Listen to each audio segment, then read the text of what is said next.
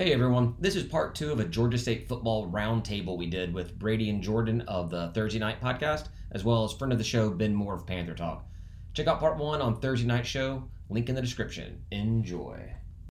Are there any draft potentials on our team, either this, maybe not necessarily this season, but in a later year that we think somebody that will end up getting drafted by the NFL?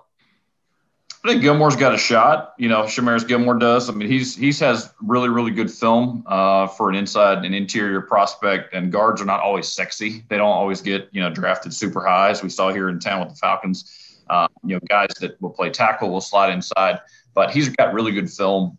He plays with kind of a mean streak as well. I mean, I've talked to some folks, that cover, kind of NFL scouting things.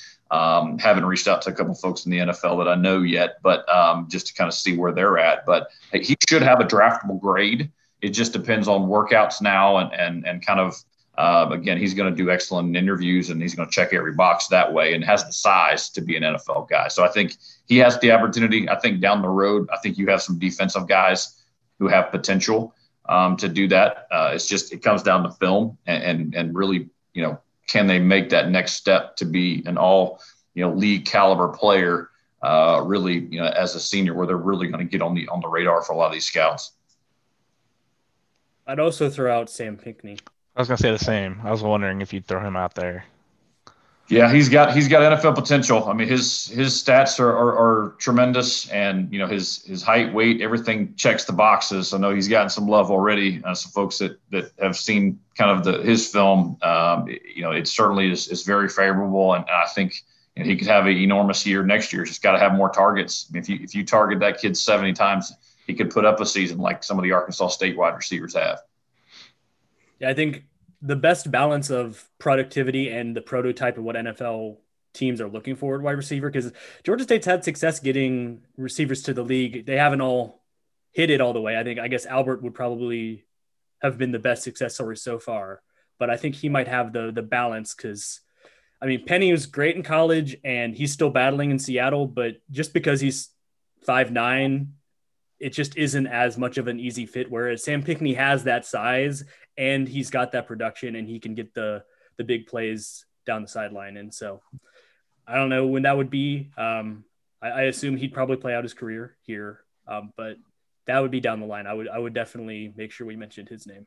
Well, who knows anymore? With players being able to go become a free agent after the season, they can go where they want to go. So hopefully he sticks around for his entire career, and hopefully we get one of these Georgia State guys drafted by the Falcons, because I'm ready to push that button on the jersey as soon as we get a Georgia State guy in there. Maybe Noel Reese can knock Koo out of the kicking shot. Speaking of Reese, he's got a pretty good shot. His two-year splits, basically what he did at North Carolina A&T and what he's done this year. He's got to improve in terms of leg strength, but man, in terms of accuracy, yeah, he should have a big time opportunity. Certainly better than what Brandon Wright had. And Brandon Wright had a shot with the Jaguars as well. So you never know with specialists, unfortunately. Do you know if Ruiz is planning on coming back next year, or because this was supposed to be just like a 1-year transfer, right? Before the don't know how far along he is in grad school. And that's a good point. I kind of wanted to see really get through finals week, which is happening right now, to kind of check in with the seniors and see where they're at. I've got a few guys that I've spoken with already on the offensive side of the ball who are planning on coming back. I know Matt LaMarshall and Jonathan Ifedi will both be back. Is the plan right now. I think you're gonna have those decisions being made with signing day being a week from Wednesday.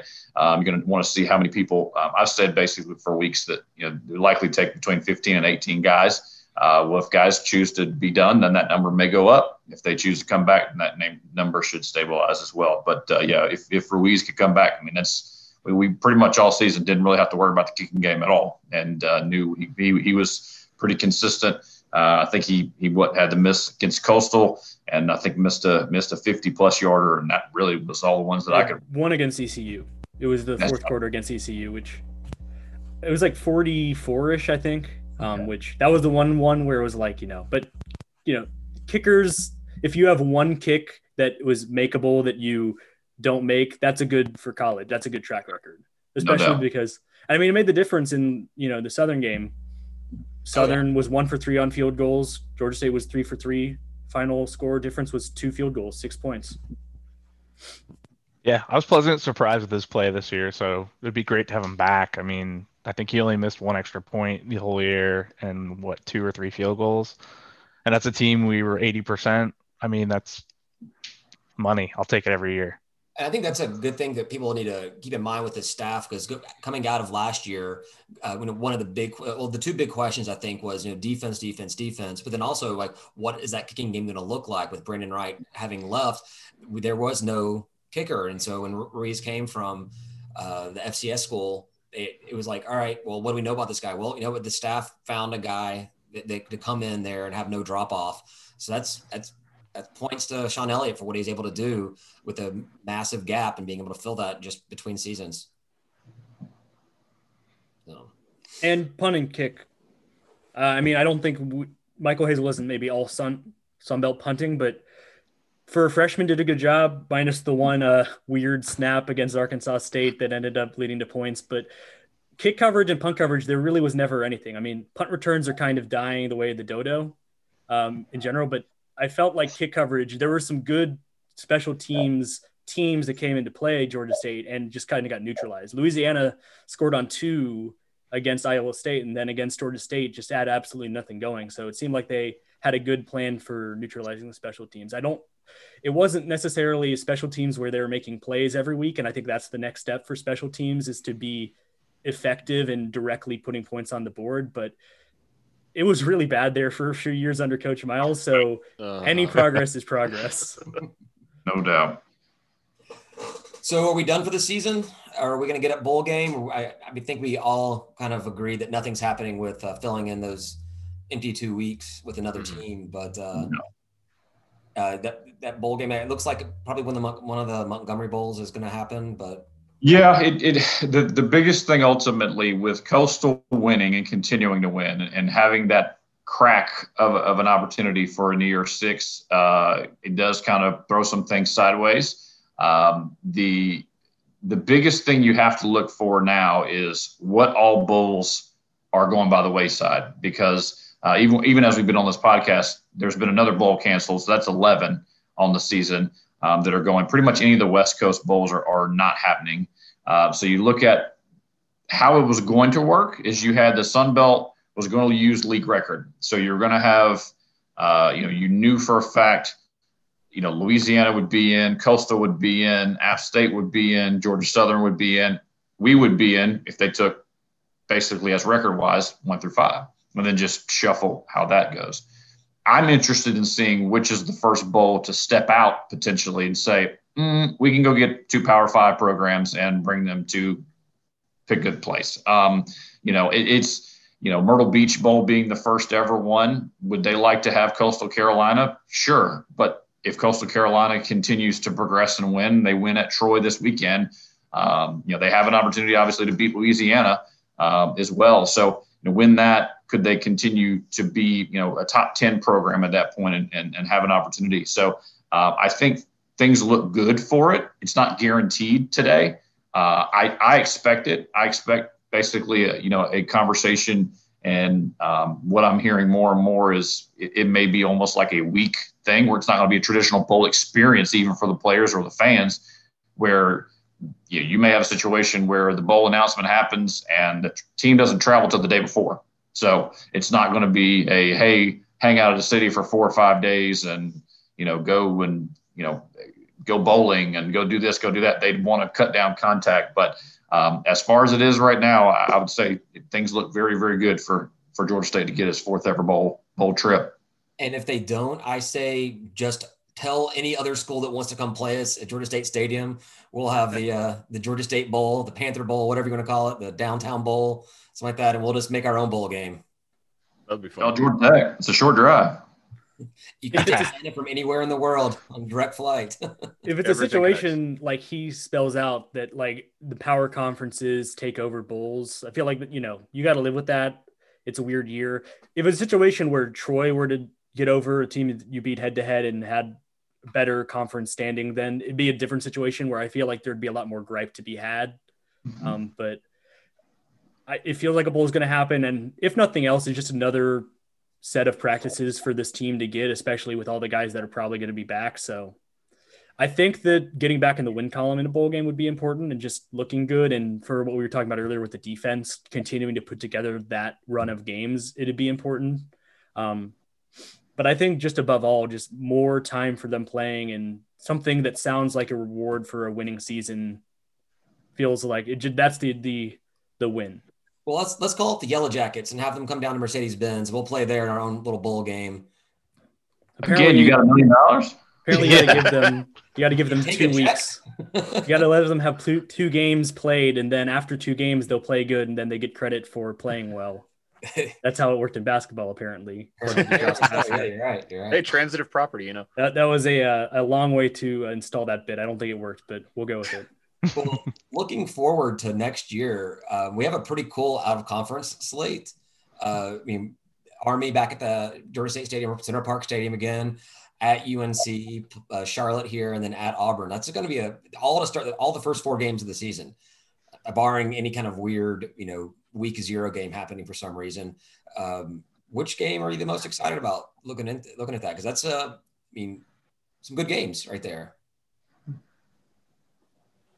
I think the road trip to Auburn is a big one. Have an opportunity to go down there.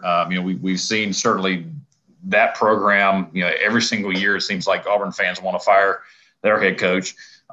So we'll see if it happens this offseason, depending on what happens with the Tigers in the home stretch here. But they traditionally don't start out super well in terms of clicking on all 8. So you have a situation too where you have an experienced quarterback potentially in Bo Nix back.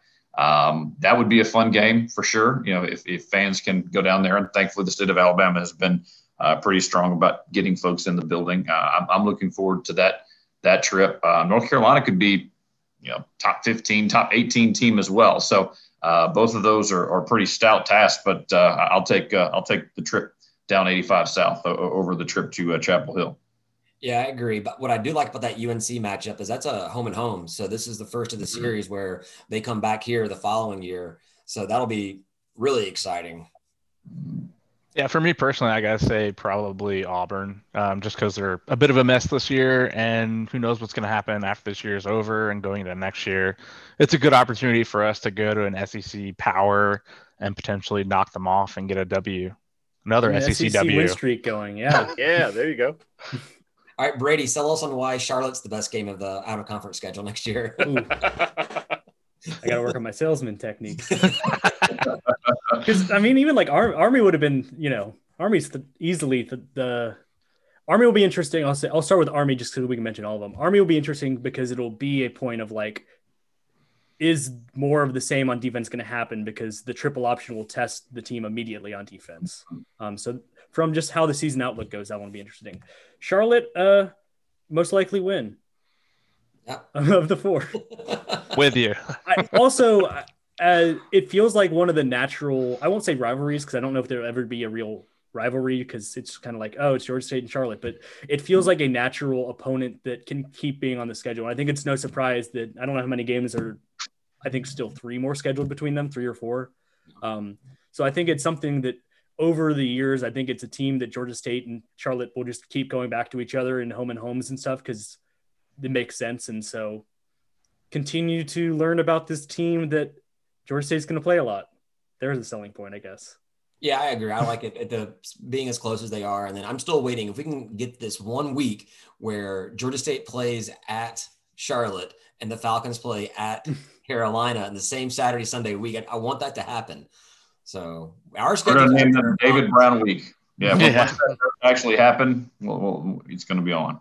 Yeah, our schedule's out there, Atlanta. Just go ahead and make yours match ours. Just cater to us, please. Thank you. Now, is that like a 4-day weekend for you? Because that's 2 solid days plus a Friday of drinking. Maybe we can get that the recovery Charlotte game to be a Thursday night game and just stick around the entire time. Yeah, I'm all for it. All right. Seems like we're working towards a wrap, so I guess I'll end with just a way too early 2021 record. What do you got? Well, it's going to be over 6 wins. Let's hope. It's going to be a tough one because I'm looking at the schedule right now, and obviously we don't have the dates for all the Sun Belt opponents, but we play at Lafayette and at the Trash Down South. Both those being away games, so that makes it a little bit tougher. And we also play at Coastal, so who knows if they continue what they're doing. That's 3 conference road games. It'll be a test. The home team has never won in that matchup. Just saying. Okay, Still has not happened. All right. Well, then, Ari, then you can go and take a red marker and put a W on that one right there. So, like I started out the whole thing off with today was, you expect over 6 wins or 6 or better. I think the way this team has played this season at its best, there's easily 6 wins on the schedule. Easy, even just conference wins. So I'm saying 10-2. There it is. 7-5. Yeah, that's where I was going to go. I was going to thought 7-5. I think the non-conference certainly is difficult with 2 P5s there, but with coaching changes at at South at bare minimum, ULM, you have some movement there. You're hopefully able to build off the momentum against App State. You host them at home next season. Maybe you can knock them off finally and have that huge statement victory. The trip down the Devil's Highway down I-16 would also be a winnable game in my view if they keep everybody on staff down there. So I make hashtag of keep Chad Lunsford just because. We do sub out South next year, and we substitute them with David's favorite team, Texas State. Well, that's a win either way. So I'm good with that. Yeah. But honestly, looking at our schedule right now, it's just the home games. Assuming we can get over the hurdle against App State, we should be favored in all of our home games, I think, next year. I mean, Army maybe, who knows there, but that's the first game of the season. But we should have a perfect record at home next year. So then I'd be fine with that. Yeah. Yeah, I guess I said something similar on our Thursday night podcast last week, but if we're having another one of these chats at the end of the 2021 season, and it's more of the same, like, yeah, but the team could have done this and it'll be a disappointment. I think it is for my money. It's not as much of one this year because I think that the continuing winning seasons is important and that you saw a lot of growth from a young quarterback and all that. Next year, it's a different story. Next year, I think if there isn't an improvement on wins and there are not at least one of those like signature type wins, it'll be a disappointment. I'll say 8-4.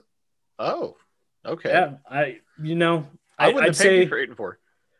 I think that you can get a 2-2 split at non-conference, and then I think there's 6 wins in the conference schedule. I'm not too high on a couple of the teams, and I still have questions about Coastal sustainability if they're really going to be this, and if they are, that's going to be a tough game. But I still got to see it in 2021, and so I'd say this is the year the step gets taken, and I'd say 8-4 is a tangible step. Even if it is only one more than the most wins the team's had, it's still 8-4 would mean something. And we win the Peach Bowl. And then if you work in one of the power conference upsets, then you're at 9-3. Yeah. Wow. I mean, I was going to go with 7-5. I didn't think Brady would go all the way to 8-4. Maybe we're learning something here. Well, if we are taking that step, then that's what's going to happen. And we're obviously on the cusp of it. So there's no reason to think that it's not attainable. It's just you got to go out there and play the game. And we know what happens to us when we do that.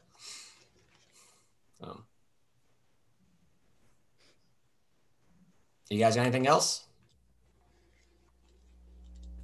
I think we're good. I'm good. Excellent. All right, I'll just cut it, I guess. Yeah. Yeah, maybe there's just going to be a natural halfway point, hopefully. Yeah, I'll once the audio downloads, I'll send you a link to it. All right. We can figure out how we want to break it up. That's Jordan's purview. I'll let you guys divvy it up. Yeah. I wash my hands of the editing process. That's my baby. Thursday shares the responsibility for all this kind of stuff versus having one bottleneck point for everything. Yeah. I got brought in as the guy that actually knew how computers worked. So not for commentary. Like, he says it like that, but like Jordan's what keeps the Thursday night train rolling. Like very underrated. Like it's easy to just say that, but like I'm useless with technology. Everything I've learned with this, I've learned from other people here. Yeah, well, ours is powered by Miller Lite. So. Yeah, we stay on while David edits. Exactly. Excellent. This is good. Good stuff, guys. Yeah, it was fun. Yeah, had a blast, fellas. Talk to Ready you. for the bowl announcement to come like an hour before we're all going to drop this. That would Already be getting ready to write a disclaimer like we talked about this before a bowl was announced, but enjoy it anyway. All right. Talk to you guys later. Yep. See you. Y'all be good.